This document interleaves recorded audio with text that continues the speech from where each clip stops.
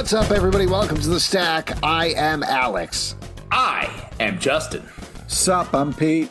And we are going to be talking about a ton of comics this week, so let's jump into it. Talking about Star Wars Dark Droids, number one. Oh, these droids. Man. Oh, man. My droids, they are so You dark. trusted all these other characters we all have our fun with. The droids, they have fun too. Can't trust it. This is from Marvel, written by Charles Soule, art by Luke Ross. This is a kickoff of a big Star Wars event that's going to be running through all of Marvel's Star Wars titles, or at least most of Marvel's Star Wars titles. And in this issue, we get a otherworldly droid-esque character who is basically Borg-style infecting all of the droids of the Star Wars universe, taking them over, including some ones that we know and love. And that means pretty bad things for everybody. What'd you guys think about the kickoff for this event? I mean, I didn't know this was such a big event. It's running through December. This is like the rest of the year for the Star Wars line, which is wild.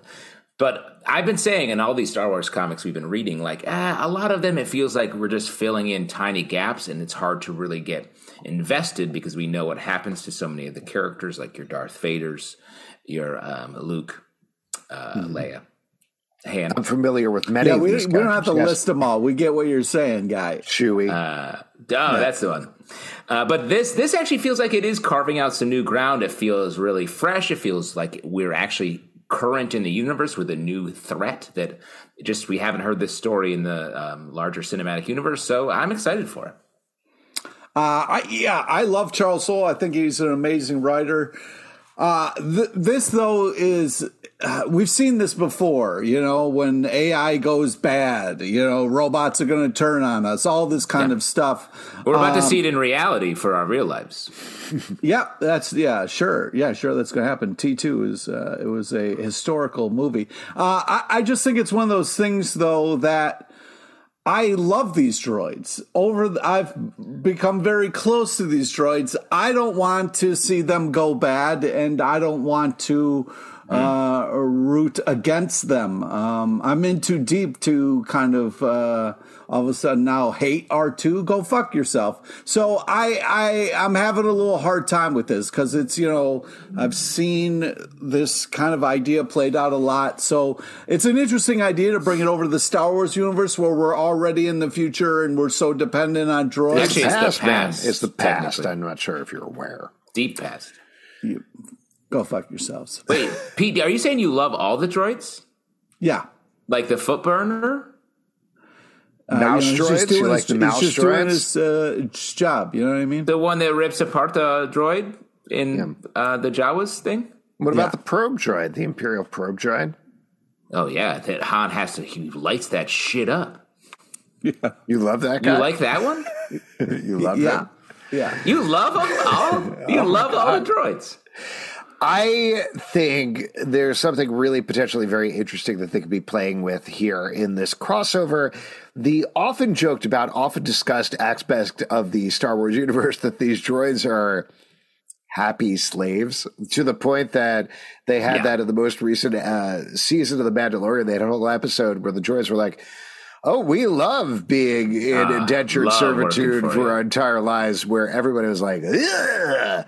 Yeah. So if you can play with the idea of what is the difference in the Star Wars universe between the way droids are currently versus this entity coming in and controlling them as a collective, I think there's something palpably interesting in terms of the thought process there. I don't know if that's what they're going to deal with, but it seems like that's something they're going to be talking about, given they give a wash of some droids are friendly, some droids are not friendly, and they give us a sense of that in this first issue here.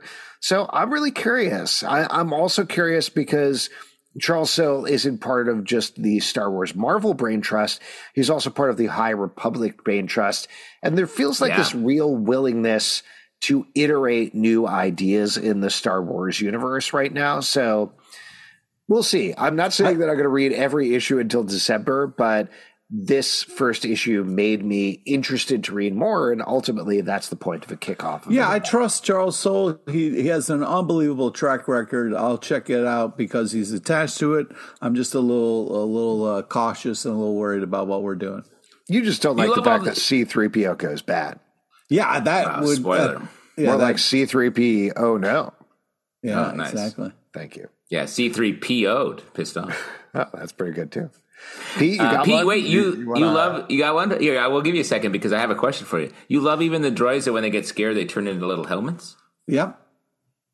Even the droids from the prequels that are bad at doing everything? Roger? They're like stick figures? Yep. They're like stick figures? Those suck. Love those. Oh, man. Sorry, buddy. They suck.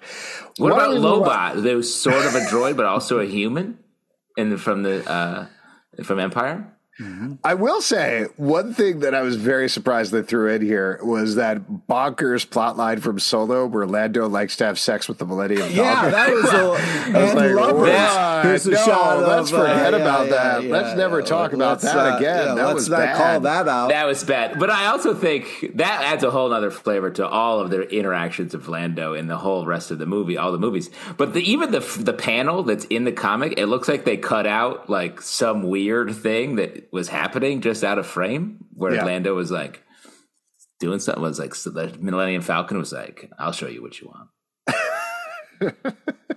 Why don't we move on and talk about the Sandman Universe Thessaly Special #1 from DC Comics. That's how you say that word. Written by James Tynion IV, art by Maria Lovett. This is spinning out of Nightmare Country, and as it says on the cover, this is an essential issue of that storyline as we follow everybody's favorite jerk witch in the Sandman universe as she tries to suss out. I mean, that's kind of what she is, right? As she tries to figure out why she has been sucked into the story that is being told in Nightmare Country and Nightmare Country, the Glass House or Glass Houses. I don't remember the Glass House. Yep. The Glass House.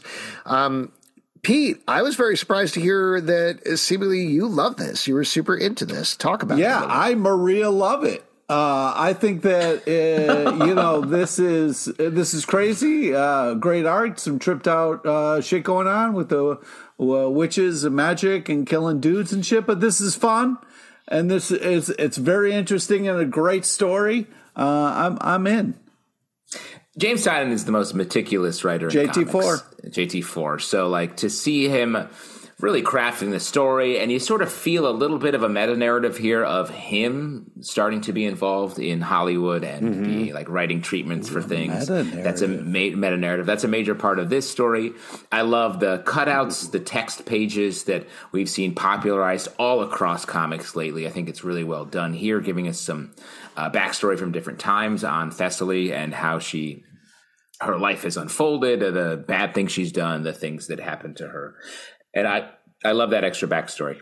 And I'm really curious, the overarching story about this person who is missing from the afterlife, essentially, and Thessaly's trying to track him down. There's this story that's unfolding on Earth, is really interesting and very subtly told. I think this whole area of the DC universe is going great.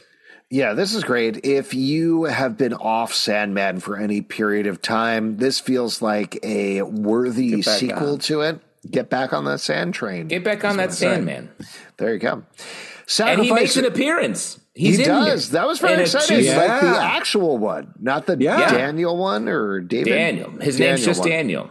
There you go. To go from Sandman, not Dan. The Dream King, to this is Dan. It's like sort of a bummer. Let's just all. It's a this is Dan. We're going to be playing Mario Kart. You want to join? Dibs on toe. Yeah. There you go. Oh man, that's my character too. That's weird. You guys are both toads? We're both toads. What are you? Dry bones, dog. Let's go. Dry bones. Yeah. I have a question for you. There's a Dry Bones Bowser, right? Is the regular Bowser Wet Bones Bowser? That's what I call him. Oh, me too. Wet bones. We're all a bunch of wet bones. Oh, my God.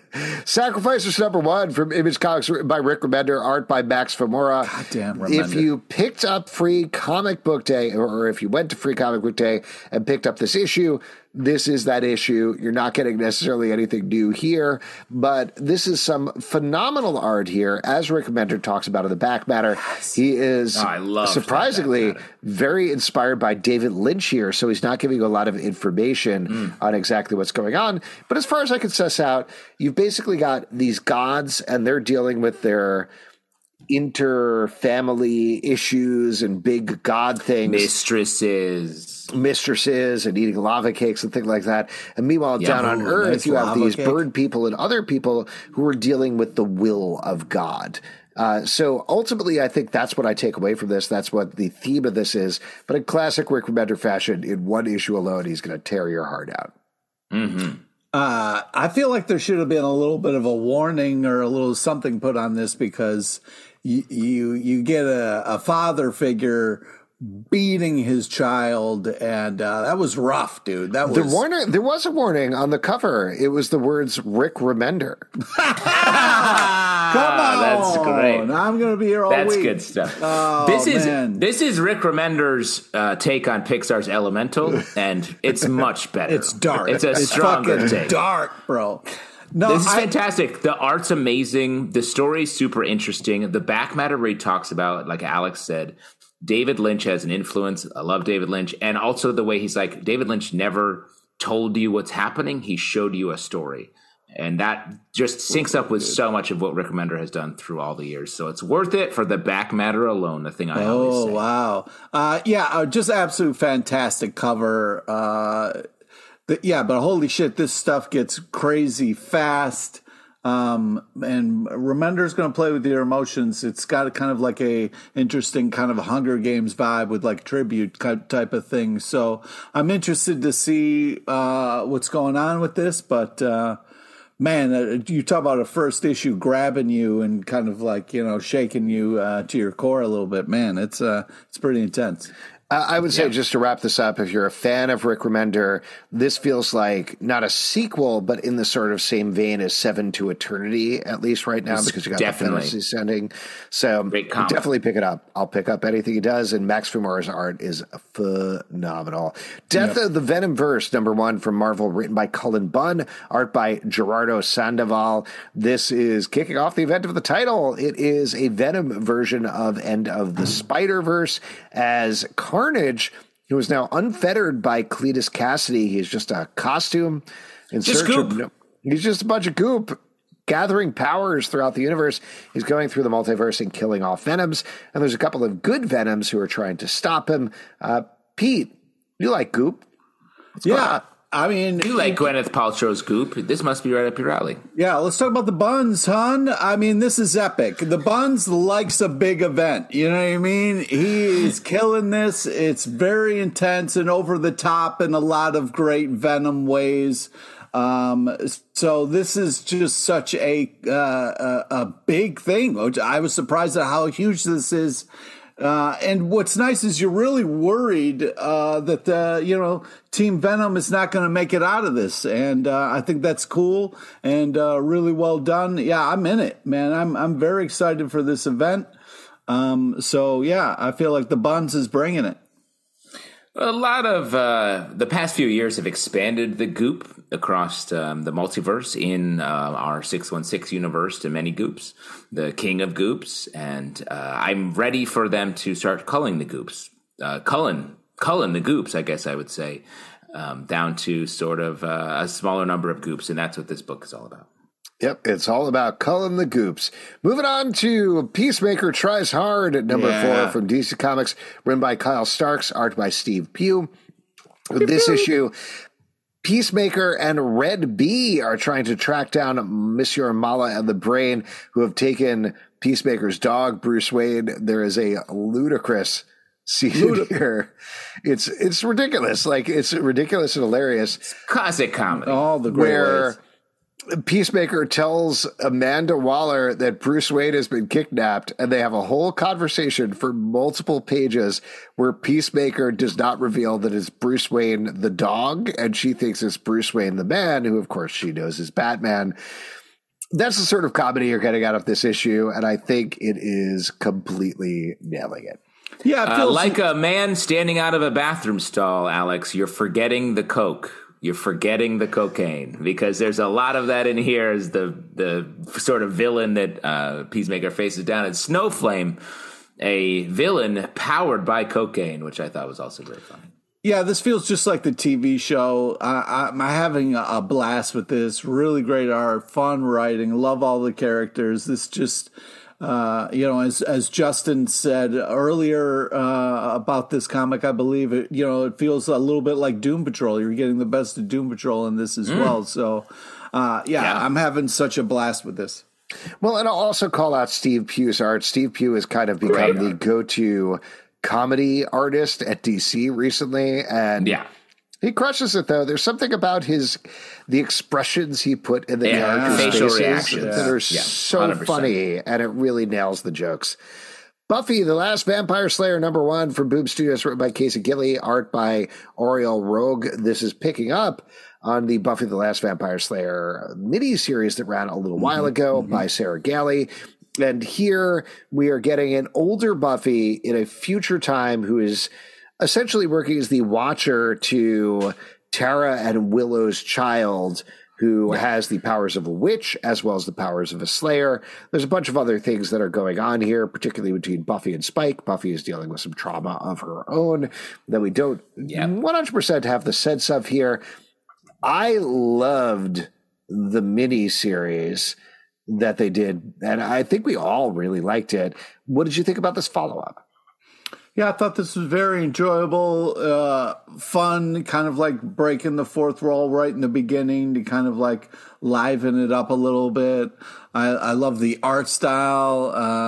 It definitely makes you want to read more. I think they did a good job of mixing humor and action in this, and it's a great kickoff for it, I feel like.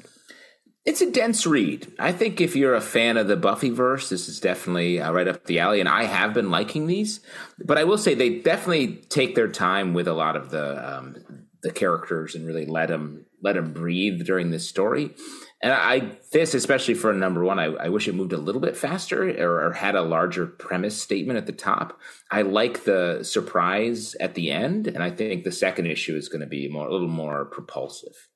I agree with you on that. I like the Buffy Spike stuff quite a bit. I thought that was interesting. What is Buffy dealing with? What is her trauma? Spike she almost kills him. Yeah, Spike being this force of good in her life. I also like this new Slayer, this child of Willow and Tara. It's an interesting character. But like you said, there's a lot of stuff going on. And for example, they introduce Anya as her temporary watcher, but I'm a fan of Buffy. I was like, is that Anya? Is that the character they put on? Because they don't say her name for several pages. And I don't know. That's the sort of thing, the information you need to provide in comic book format when you're not just having the actor show up. So I'm still interested in this. I like what Boom Studios have been doing with the Buffy line, but we'll see how this goes. The Amazing Spider-Man Annual #1 from Marvel, written by Erica Solz and Celeste Bronfman, art by Julian Shaw and David Lopez. The front story is focusing on the first meeting of Hallows' Eve and Spider-Man, and then we're going to get a backup story as well, focusing on Mary Jane. Is that right? If I remember correctly? Mary Jane, Peter, and some X-Men stuff, essentially. Yeah, there you go. What'd you think about this one? I know we've been a big fan of the Hallows' Eve storyline. Do you think this was a nice follow-up? I thought this was just kind of like a fun separate kind of Spider-Man thing, although it kind of touched on some current events. I liked it as like two kind of separate kind of contained stories that weren't like downers if you're not happy with what's going down with Peter and MJ. So I feel like this was nice. I wasn't upset by anything that happened in this, and I was just happy to get kind of like an annual that had two stories in there that was very enjoyable and felt like Spider-Man. So thank you. I enjoyed it. We talked about really enjoying the Hallows' Eve series on our recent episodes of The Stack. I felt like the conclusion here was a little underbaked. I didn't quite know exactly where we ended. I thought there was going to be a bigger story here, and so it felt like a little less than I was expecting, having enjoyed the Hallows' Eve series so much. In the second story, I was surprised how hard it connected to the Hellfire Gala and what was coming out with Orcus affecting the Krakoan drugs, making Mary Jane's aunt go crazy, essentially. Which I was like, whoa. And so this story was sort of very intense. I enjoyed it. I thought the David Lopez art here was great. And the dynamic between Peter, Mary Jane, and her husband is interesting. They all just hang out. So that's fine, I guess. But I would think that'd be awkward. Can I just throw out one thing? I do not like this new Spider-Man costume, the one with the yellow lumps on it. Agreed. You don't like yellow robots? lumps, dude? It's gross. It looks like he has pussy pimples all over his body. It's I Pussy can relate to pimples. that. I Pussy can relate pimples. to that. Hey, Wasn't Pussy Pimples? Didn't she work at the Daily Bugle? yeah, she dated Peter Parker for a while, and they were like, oh, PP and PP. PP and PP. Now, let me ask you this. Mary Jane has had powers a lot. Does she not anymore? No, she does. They're going to do a whole, she's going to get a costume coming down the pike. Why doesn't she use her powers here? I don't know. Because her powers are wild. It's like gambling. Yeah. Isn't Jackpot her name? Yeah, Jackpot's her name, but she could get 3 skulls and die, maybe. So you think she's just not gambling with her? Yeah. You should Gambling lady. Even though she's being threatened by her aunt who's under. They're going to do a whole Jackpot series where she's never going to use her powers. That'll be fun. I guess, hey, we hit the jackpot. I also think it's wild that they're like, you know where the best place for Mary Jane's aunt? Ravencroft, the Arkham Asylum of the Marvel Universe. I was like, you're going to put her here? Even Peter's like, you know, this place is fucked up, but I'll keep an eye on her. I was like, that's your job? Is to watch Ravencroft? Very strange. Yeah, very weird. Adventures of John Kent, Superman #6 from DC Comics, written by Tom Taylor, art by Clayton Henry. This is the last issue of the series, surprisingly to me, as we wrap up the Injustice storyline in an emotional way. What do you guys think about the wrap up of this series? First off, just some really amazing covers. I thought Really this was into the covers. You gotta shout out the covers, man. Let people know when there's great covers.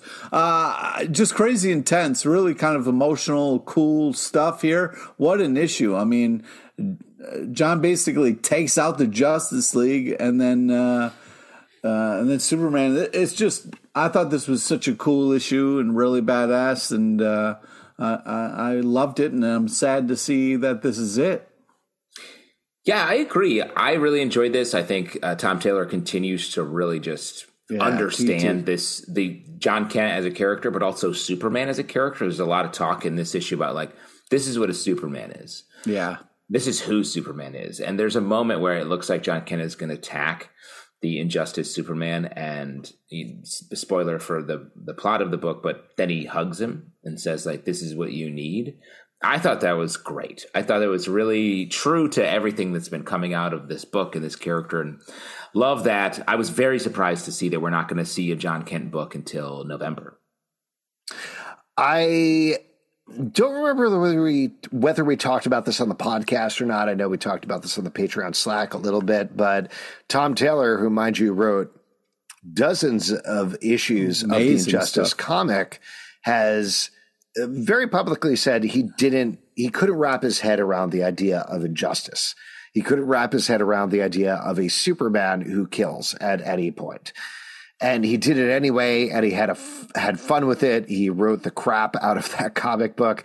But this, to me, this arc and this issue in particular are his very specific rejoinder against the Injustice universe and why it doesn't work.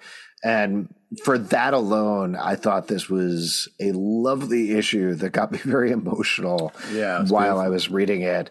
I'm sad to see this title go, but I think it wrapped up really, really nicely. Agreed. The Last Kids on Earth and their superhero alter egos are back in the latest installment of the graphic novel spin-off series, The Last Comics on Earth, Too Many Villains. Jack, June, Quint, and Dirk face their biggest challenge yet, creating the sequel to their hit graphic novel in a mad dash, puzzle-filled race across Apocalyptia to stop the biggest evil plan in history. Hey, you know what the creators of Last Comics on Earth's evil plan is? Make me and my kids love these books. Seriously, my younger kid is a huge fan of both the Last Kid series and the Last Comic series. It's true. And now I'm hooked too. The whole team has created a delightful cast of characters with some fantastic kid-friendly art throughout that will appeal to readers of all ages. Buy your copy of The Last Comics on Earth in stores today. You can also visit lastkidsonearth.com to learn more. Quest number 1 from Image Comics, written by Jonathan Luna and Crystal Wood, art by Jonathan Luna. This is a new fantasy epic from one of the Luna brothers, as a wedding day is attacked by some godlike, demon-like characters who take the main character's, or we assume the main character's, husband, and then, spoiler, though you can probably figure this out, she chases after him at the end of the issue. Justin, With a guy. You're a big Luna head. What'd you think about this? Yeah, you're Luna. Any Luna brother art, you're gonna just love seeing people getting ripped apart in different ways. The Lunas love having just people at a distance getting all their whole body torn apart and loose blood flying around. loose blood. A lot of loose blood. A lot of sort of setup in this issue. But I'm looking forward to the potential romance, it feels like, that could happen here going forward as our main heroine goes after her husband, her newlywed husband, which, bummer. The timing just sucks. Oh, yeah. I think this is a really great issue. I mean, I was a little worried when I saw one of the Luna brothers because I thought we were just going to have weird sex shit for a while. But I thought this was a fantastic first issue. Don't worry, it's coming. This was a fantastic first issue, action-packed. Nobody likes weddings. They're boring as shit, so you got to have some adventure in there. So I thought this was just... murder, a lot of the guests dying. Yeah, I thought that was a fun twist. I just think that really great setup, very interesting premise. I'm on board. I'm excited for this. I wanted a little more of this, more from this, excuse me. I like Jonathan Luna's art quite a bit, but we've seen this story a million times. There are different characters. What? You've seen the story where someone's gets married and then giant dragons bust in the room and start murdering people? You've seen that before? Yeah, kind of. I've seen variations on it. As recently as the Willow series, it's not the exact same thing, but monsters attack a kingdom that is at peace. They take a character away, and then everybody has to chase after them. I understand that's the point of Quest. But what's the twist here? What's the thing that is different about this world or this story that's going to keep me coming back to it? Oh, my God. I agree. I don't know. Wow. Real disagreement on the podcast. Why don't we move on and talk about Astonishing Iceman, #1 from Marvel, written by Steve Orlando, art by Vincenzo Caruto. This is... continuing the Fall of X storyline that kicked off at the Hellfire Gala. As you may know if you read Hellfire Gala last week, Iceman melted. He died. And here we find out, of course, he's back, but he's back in a very diminished capacity, basically being held together by his boyfriend, barely, and still fighting Orcus, fighting other folks throughout the Marvel Universe. Pete, I know of the 2 X-Men issues we're going to talk about this week, this is the one that you liked, so take it away. Well, you don't know my thoughts on the other X-Men book yet. I guess not. I guess we'll find out. Maybe you loved it. I guess we will find out. I just think that Steve Orlando is a great writer, really hilarious. And it was, it kind of had a Johnny Storm kind of feel for Iceman a little bit, where, you're just kind of flying around doing his thing a little bit. So I thought this was a really fun issue in the midst of all the kind of madness. Also kind of heartbreaking once he kind of you realize what's going on with him. So it was a nice kind of reveal of all the things that are kind of going on with the Iceman. So yeah, Steve Orlando is a great writer, and he does a great job of kind of making things kind of light and fun. So I really enjoyed this issue. Lots going on. The idea that he's on a ticking clock is maybe not a person anymore in his like sort of it's a little I'm a little confused about how it actually works. It's like almost feels like an emotional resonance is what Iceman is now, through his inhuman boyfriend, but otherwise that's scary to me, but they seem to be having fine. What's scary about someone who just runs on emotions, man? Some of us, that's the only way we can get by. If I was running on your emotions, if the only way I lived is you sustained me, I'd be worried about that. You could live a long life if you ran off my emotions. I got emotions for days. Well, anyway, there's that. City Boy number 3 from DC What did you Comics. think, Alex? Oh, I liked it. I enjoyed it. Like Pete was saying, I think Steve Orlando has a good sense of humor. Really liked Iceman's riff on the Fortress of Solitude. I thought that was a fun little detail. I was surprised about the time jump from the Hellfire Gala to here, that we aren't getting something immediately, but instead we're picking up a couple of weeks or maybe even months later as other things were going on. But ultimately, I don't know, it's a romance, action, adventure-y thing with Iceman, and I think that's a good place for B.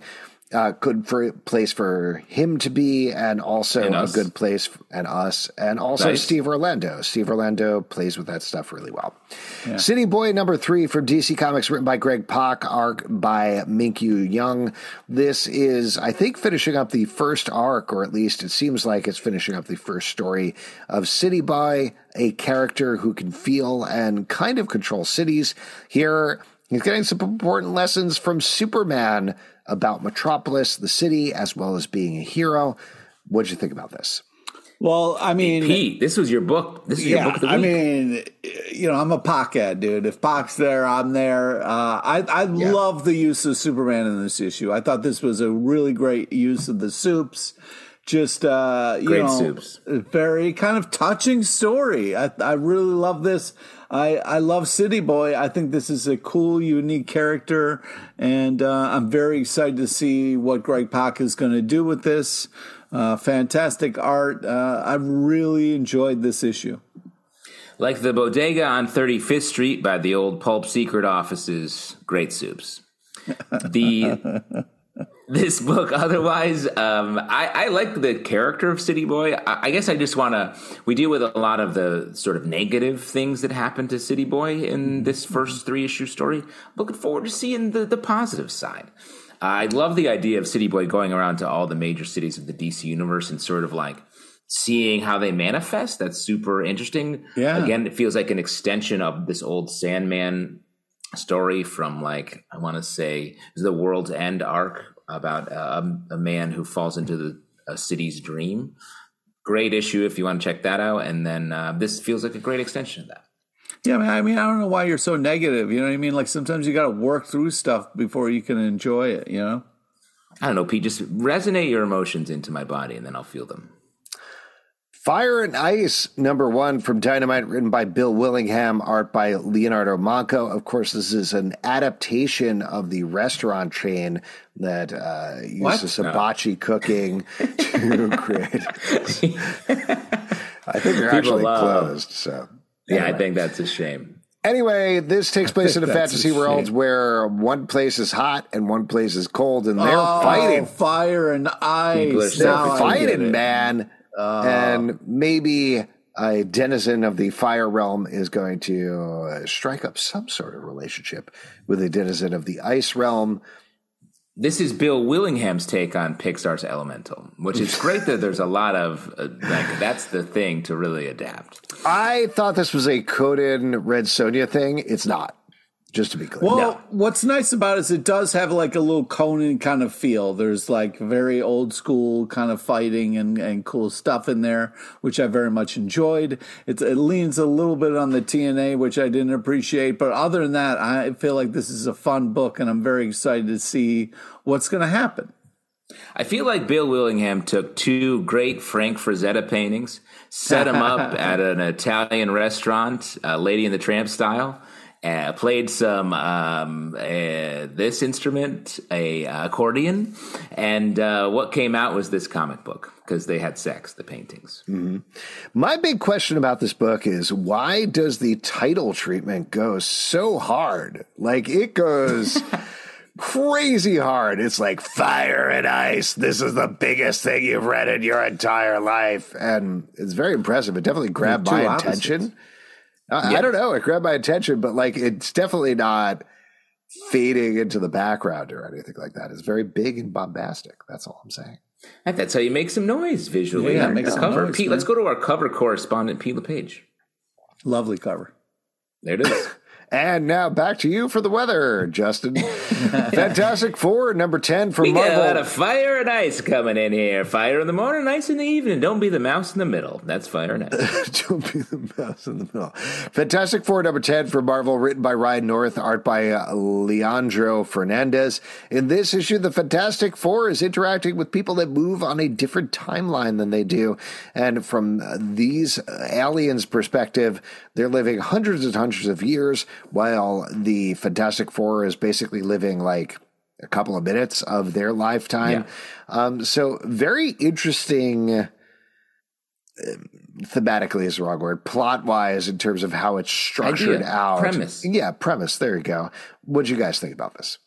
I've been loving Ryan North's Fantastic Four issues and the amount of like just creative ideas that are put into each individual issue. And you know what it reminded me of?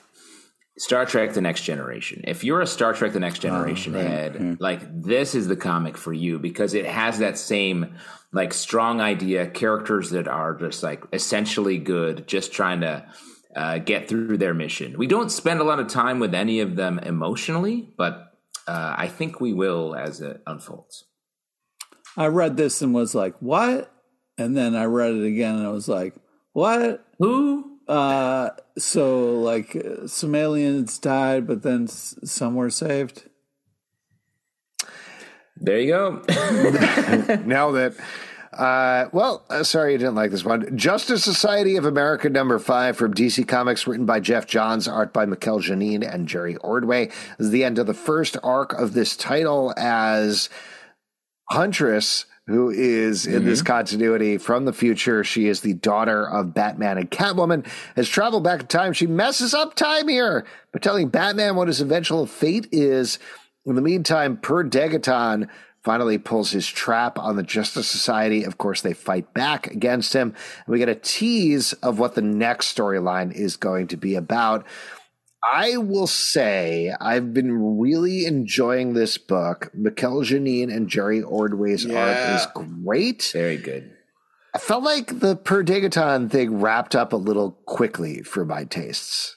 I think that's fair. I think it's probably going to come back because to me this feels like some classic Jeff Johns wants to write this title for a long time, like some classic like Flash stuff, Green Lantern stuff. Laying out a lot of things and we'll just pay them off down the road. It felt like it did wrap up quickly, but so much was set up. I was dubious earlier of why Catwoman and Batman's daughter would be like, I'm the Huntress, another character's thing. But I think you got to be your own character. thing sometimes. You know what I mean? But or somebody else's thing. You got to do somebody else's thing. Like if you came out and was like, I'm the Alex, I'd be like, no. He's the Alex. Why would you also be the Alex? I'm President Biden. Wow. You're really old, man. That's a weird take. Yeah, I mean, this is the week for hugs. You know what I mean? Like, there's been a couple of comics with some really powerful hugs, and I'm here for it. You know, you're going to hug Batman, but Batman's not going to hug you back. You know what I mean? Like, he's still pretty cold as ice. So, call back to Fire and Ice. But I did think this was a fun issue. Call back to Iceman. Call back to anything cold. Oh, yeah, Winter. call back to Iceman, yeah. Call back to Winter. Super tight bananas art, though. Really solid issue. Yeah. I had a great time with it. I mean, I bet Batman, if he does hug, he just does a little tap. Yeah, he just does the gives back you a tap to let you know the hug's over. That's when he taps. He's like, okay. Get out of here. Do you know who is going to hug you for a long time? Mother Nature, number one, which comes out August 8th from Titan, written by Jamie Lee Curtis and Russell Goldman, art by Carl Stevens. You might know Jamie Lee Curtis from such movies as Trading Places. Freaky Friday? Yeah, the remake, though. The remake. Ugh. Yeah, yuck. Anyway, she's been Come on, in those. don't cut short Jamie Lee Curtis, bro. Those Come are the on, only dude. two movies I can think of her being Come on, in. dude. Anyway, True this is a Lies. book that she Curtis. wrote, Halloween. which is, it's a, to be clear, full-length graphic novel. It is about a bunch of women who are fighting ecological disaster. One of them is Jamie Lee Curtis. Yeah, I mean, Nice. if you got a big gotta name, cast you got to yourself. put her in the book. Totally. Yeah, an actor. Come on. An actor It's who's not like truly she having was- a That moment must have right been now. such a treat for her, like a trick or treat, Wait, like on Halloween. Why are you attacking Jamie Lee Curtis? She's trying to make a comic book here. We should be rooting for her, not rooting against her. What's your Halloween deal? ends, man. All right, it's over. It's over for her. It's over for Halloween. It She's should be done. over for you, bro. No, it's fucking never watch over for your me. goddamn tone when you're talking about These Jamie Lee. references I'm the new are- final girl in the Halloween series. Alex, these references are everything, everywhere, all at once. Oh, nice. I would say. Well done. Way to get more topical. This is crazy long and tripped out, but also great. Yeah, I guess we don't want to spoil too much since it's not out yet. But this has, like, the art is very cool. The Yes. story feels like it's written from a very passionate place. There's definitely some stuff that happens where I was like, well, take one step over, guy. Move a little out of the way, man. But I Sounds like like what happens. Sounds like I'm in the minority here. I didn't love this. This felt like Pete's going to hate me saying this, but this felt like a celebrity vanity project to me, which was. I'm sorry. It felt like I want to do a movie. I want to do my On Deadly Ground, like Steven Seagal, where I really talk about the environment and the things that we need to do to make it better. You think that's how she pitched it? I want to do No, my I'm sure On she Deadly Ground. pitches by Oscar winner Jamie Lee Curtis pitched that movie. I don't know. This feels like a movie pitch in graphic novel form for a Jamie Lee Curtis movie that she probably can't get made or wants to try to get made. Probably not right now because of the SAG strike. I'm sorry. I'm glad you guys liked it. It was kind of incomprehensible nonsense to me. Wow. Have some Jamie Lee courtesy with the Yeah, way exactly, you're talking, dude. Alex. These are not true lies. These are the things that I'm feeling. Why don't you have some fucking yogurt and try to be a fucking more balanced? You know what I mean? Like, Jesus Christ, man. Yeah, Someone's I'm trying to be more Activa, but it's not Yeah. working. I got to read all Oh these my comics, man. Dude, you're a fucking hater, man. Somebody tried something creatively and you're just going to be like, fuck you, you're famous. I mean, anytime you're writing a graphic novel, it's sort of a big Bear season 2, episode 6 project. You know what I mean? Wow, you were really fishing for that one. Go. Okay. I don't know. That's mine was a stretch. Yours is a bigger stretch. Moon Knight number 26 from Marvel, written by Jed McKay, art by Federico Sabatini. This is continuing an issue that, we missed, which was their big kickoff to their Death of Moon Knight storyline in issue number 25. Here we're finding out a little bit more about the villain of this arc. Given that we're coming in the middle here, what did you guys think about this? I thought this was very interesting. Loved all the action, not so much the therapy stuff, but still great art. Fantastic. Because action. you don't believe in therapy, right? No, I Natural do believe- remedies only. Yeah. What the fuck, man? I just opened a big old can, lukewarm can of therapy over here. Point before you're trying to fucking shoehorn some bullshit in is that in a medium, I don't need to see somebody go through therapy. You know, there's other things you can do. But I do think that all the other stuff was really enjoyable. I'm curious because this issue is about a sort of a secondary Moon Knight character. I like the manifest, how the powers manifest for this this guy, and I don't know what the overarching connection is going to be. Well, it you seems also like jumped in after you missed a bunch, so. It seems like all Moon Knights have psychological invasions happening, and that's part of the thing. This is just ancestors instead of split. Yeah, we'll have to see. I think, you should be able to jump into any issue and read a comic book. That's kind of the thing. Pete, you look dubious. I completely disagree with you. It really depends on the comic and the story and what's going on. Some you got to comics, start with number one. Some comics, which I mean the first comic. No, I understood what number one meant. But if you're trying to tell a bigger story, jumping in after the first issue, you might have some questions. I say give it the benefit of the doubt. This is a great team on this. This is some really enjoyable art. I think we'll get our answers questioned as we go. This is the mother nature of Moon Knights. Wow, dude. Wow. You need a Jamie leave it alone. Yeah, exactly. Would you fucking drinking Haterade over there? What the fuck, man? Wow.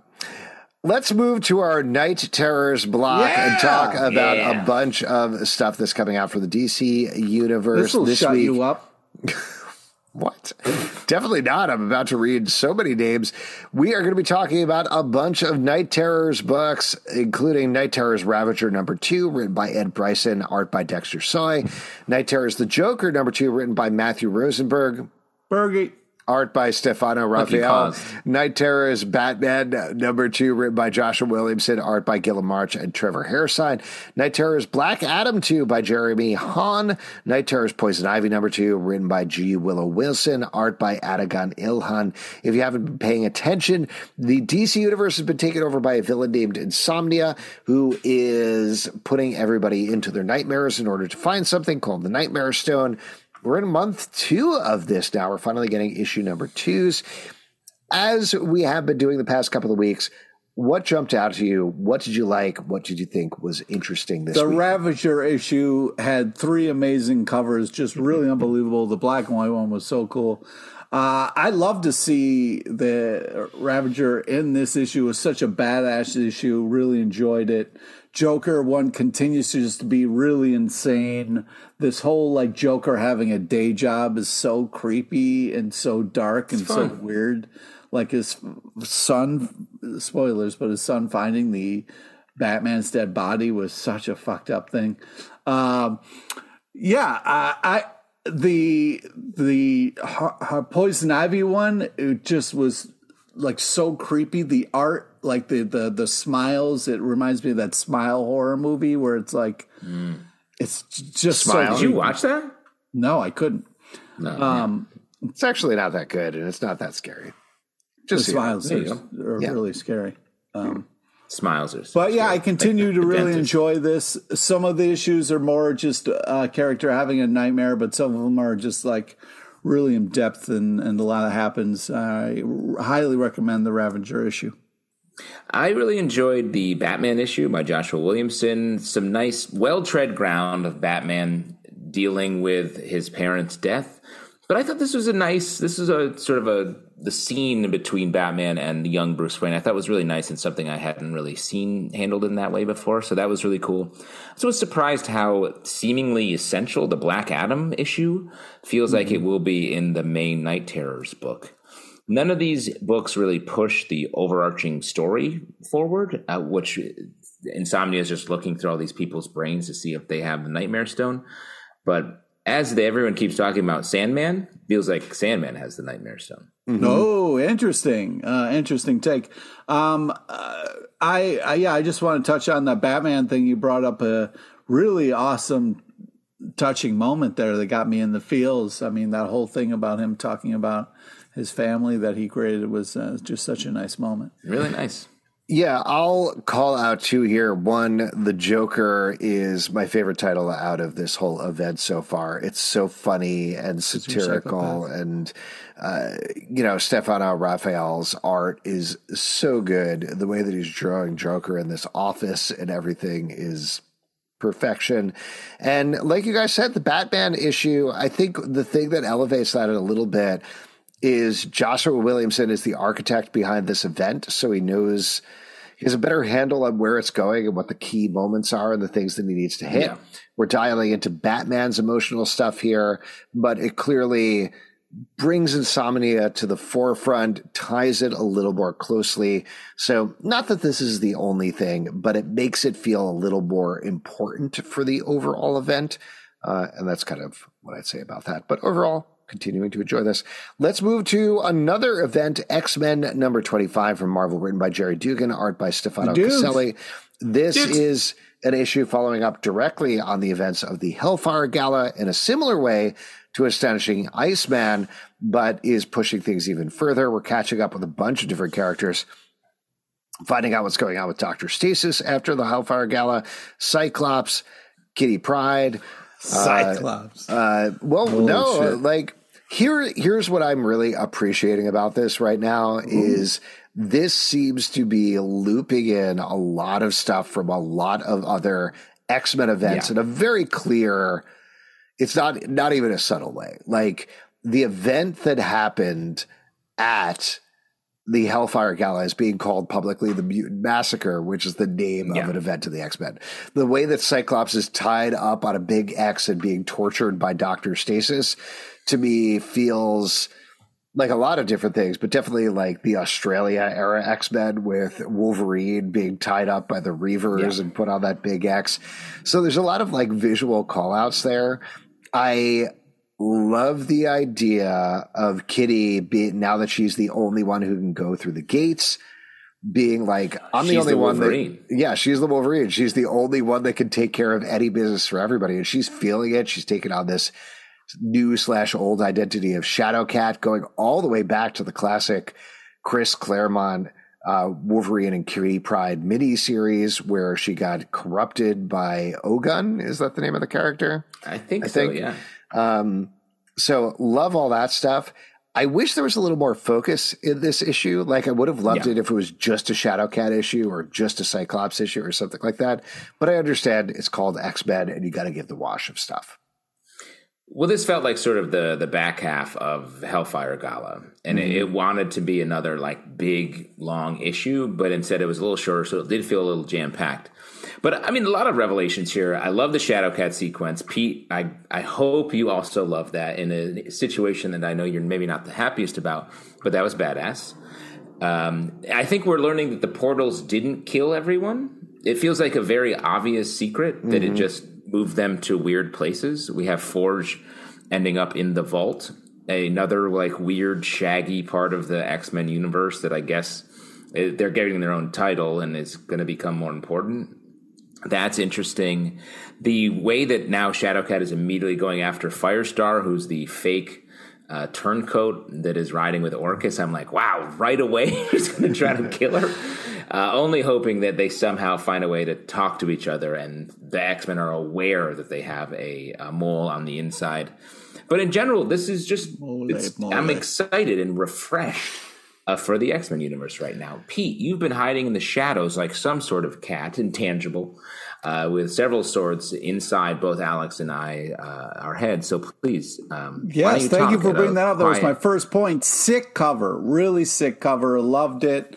Loved the quote at the beginning, which I thought was a very kind of cool way to start. But then as it kind of goes on, it kind of reveals more than what you think.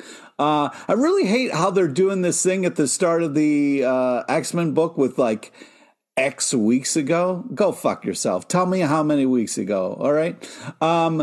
10. It's 10. I write 10. You fucking dumbass. Anyways, these complaints are you're getting so ornery. You're getting so ornery now. Yes, you're complaining about the mail being a couple minutes late. Complaint. Wow, that's a very specific reference. Why don't you, get off my lawn? So is your complaint about one tiny box that says X weeks ago? Yeah, well, it's a running thing that they're doing in their comics, and if you like it, it's kind of enjoyable. But if you hate it and you keep seeing it, it kind of drives you insane. So, anyways, yeah, it's hard to see Kitty Pryde go so dark. You know what I mean? Where she's snapping necks and shit like that, which I have more hope for Kitty Pryde. So, as someone who enjoys violence, it puts me in a weird position where it's like, oh man, it's hard to see. Could he probably go so dark so fast? But I really enjoyed seeing Scott Summers tied up and tortured. That was very nice. So that was. So you're cool siding with Dr. Stasis in this scenario? Yeah. No, but if I was in charge of anything, the first thing I would do is just fucking sew his eyelids shut and be like, "Why don't you fucking go fuck off in the corner for a while?" Oh my God. Anyways, wow, we got a real Orcus member over here. But also, there's a lot. I like how fast things are moving. You know what I mean? So it makes me excited about the future, and we're not going to kind of dwell on that stupid fucking gala. Well, that's going to be the next several months of the storyline. Let's move on to talk about Love Everlasting, number 10 from Image Comics, written by Tom King, art by Elsa Charretier. In this issue, our main character is old. She's crazy old. She's aging. She is moving through time, even though everything has stayed in 1963 in this simulation or whatever she is trapped in. And ultimately, there's a big spoiler here, but by the end of the issue, now that she's old, she meets somebody and actually falls in love for real. And then, of course, in a total gut punch, the cowboy who kills her whenever she falls in love. Spoilers, dude. Say spoilers at some point. I did say spoilers just like 5 seconds ago. Shoots her and she dies, and she goes back to being trapped in the same thing. And she has decided now she's going to take the fight to him. She's going to kill the cowboy. She's going to kill her mother. I think we're heading into the last two issues of this title. Yeah. I'm definitely entering this issue. I felt like we need something to happen. We need some sort of turn here. But then it did. And then it did. And it did. So there you go. You got to trust in Tom King. He definitely plays the long con. He keeps it coy for a lot of his books. But they are all always interesting, I feel like. And this is no different. This reminded me of Remender's quote about David Lynch, where it's like, hey, you don't need to show everything. You tell everything. You can just show it, tell the story. And that's what this is. It's sort of just watching it. We're seeing that it's the love is the endpoint, and the repetition of that is like a trap, but also we love being in love as people. Like, there's just a lot of great ideas here. Yeah, I love love as well. But I think that, at the last issue, I was kind of going and saying, like, you got to give me more, Tom King. And they did in this issue. The old people love was very, very touching. Yeah. And then it turns dark and weird. But this continues to be a very enjoyable, bigger story that Tom King is telling, and it really kind of cranked it up in this issue. So I'm very happy where things are, and then excited about how this is going to all kind of come together. So really great issue. If you've been kind of like, I don't know, definitely kind of check back in, because it's worth it. Let's talk about Doctor Strange, number 6 from Marvel, written by Jed MacKay, art by Juan Gedeon. In this issue, Doctor Strange fights a war for thousands of years. Thousands of years, so but it lasts a very short time in the real world. What'd you think about this one? Well, I really enjoyed this issue. I've really been enjoying Jed MacKay's run here. Jed MacKay's writing 1 million comics right now in the Marvel Universe. I really have been enjoying almost all of them. This is setting up just a great new Doctor Strange villain that we get paid off. Next issue, Doctor Strange fights the war-ravaged version of himself, who's more skilled, but also hardened and dark. This great setup. Looking forward to the payoff. Yeah, I mean, Doctor Strange goes to war, learns how much it sucks. I think the art's really unbelievable. And then I think I'm going to check out the next issue because it's an interesting Strange versus Strange kind of battle royale. The Oddly Pedestrian Life of Christopher Chaos, number 2 from Dark Horse Comics, written by Tate Bromble, art by Isaac Goodhart. This is following a teenager who has maybe some sort of powers, whatever it is. He's very smart and can invent things. And he is in a world where creatures like werewolves and vampires and others are real. He watched his crush explode and get killed by some mysterious beings and is working to bring him back. In this issue, he tangles with a Dracula-themed superhero who may or may not be somebody he knows. What'd you think about it? I think we all liked the first issue. What'd you think about the second one? This book's it's chaotic. It has like real teen energy to it, and I think that works. That's what the story is. The story's interesting. It's mashing up a lot of different genre things at the same time. Very Batman, very vampire centric. Then we have this sort of maybe cult, like vaguely religious cult here. So a lot of great elements coming together, and I feel like sometimes that can feel a little like it's still stolen. This feels like it's really earned to me. I like this. Yeah, I think that, I disagree with the title. This is more than pedestrian life. I mean, this is really a lot going on. This life seems sort of exceptional. Yeah. Honestly. He's busy. Love the art style. I think it's a very cool and interesting story. I'm really digging it. A lot of crazy twists and turns. The guy kind of basically, you got Dracula and a werewolf sitting right next to each other, live streaming. Those guys what's more never interesting agree. than that? Yeah. Famous. There you go. They're at the Monster Mash together. It was a graveyard smash, I heard. There we go. Yeah. Oh, really? I hadn't heard that. Breaking news.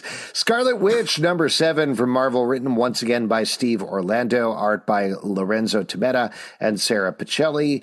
In this issue, Scarlet Witch is once again helping somebody out, except part of the person that she's helping out is Magneto, her daddy.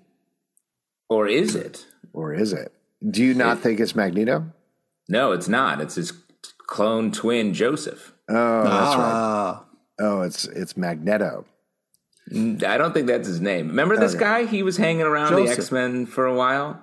Yeah. And this was like maybe 10, 12 years ago. I think he later became evil for a bit. Yeah, old Joe. Huh. Yeah, we remember. All right. Guess I missed that. Sorry about that. No worries. I think that's an interesting, because now I feel like it's sort of like, oh, you're not my dad, but you're here and you can stay. And I guess you're a part of the crew now in a way. It's like having an uncle you didn't know about and like, oh, cool.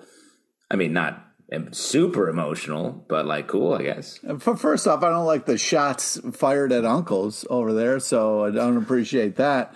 But I think this... It's like if an uncle showed up and started like going to your soccer practice and going to soccer games all the time and cheering all the time. You know what I mean? What's wrong with that? That's a very touching and fantastic thing to do for somebody. Or if an uncle started stealing all the beer in the fridge downstairs. Hey, I don't like these personal attacks. This story continues to be awesome. This is a lot of fun. I love all the adventures that she is having. Super tight bananas art, and shout out to Darcy. Great art. This is just Steve Orlando is very smart and knows how to write comic books and have fun while doing it. And I'm having a blast. Given everything that's going on in Florida, here's one Orlando you'll want to visit. Wow. Put it on the cover. Then Pete will talk about how great the cover is. I also just want to say that this feels like Steve Orlando's like main book. This is like the statement book, and it's so good. It's hitting the notes. The art is backing all it up. Last but not least, Once Upon a Time at the End of the World, number 8 from Boom Studios, written by Jason Aaron, art by Leila Del Duca. In this issue, the paradise that our main characters have created, of course, is starting to fall down.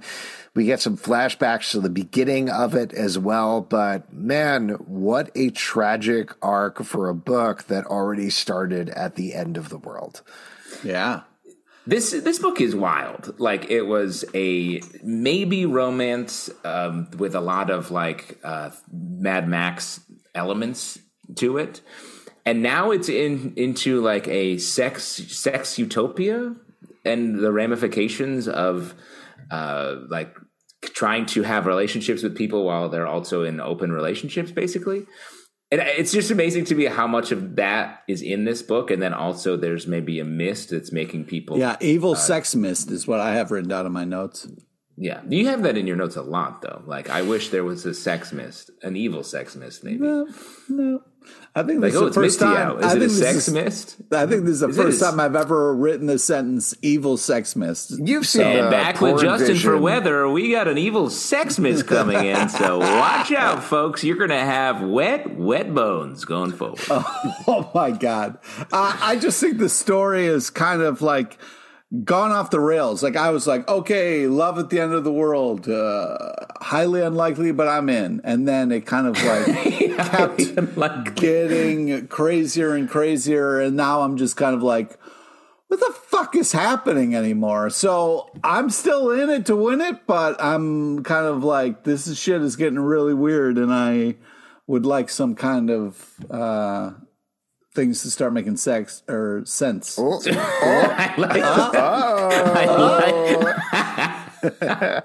like some things to start making sex. And if you would like some things to start making sex, you can support us at patreon.com/comic book club. Also, we have a live show every Tuesday night at 7 p.m. to Facebook and YouTube. Come hang out. We'll have sex with your eyes. What? Right? No, we won't. Subscribe on Apple, Spotify, Android, not on Stitcher. Stitcher is going away at the end of August, so please don't subscribe there anymore and go subscribe other places. We're on every major platform, but you can check us out socially at Comic Book Live on Twitter, Comic Book Club Live on TikTok and Instagram, comicbookclublive.com for this podcast and many more. Until next time, we'll see you at the comic book shop. You know, sometimes when we finish this podcast, I think back and I'm like, did anything we say make any sex?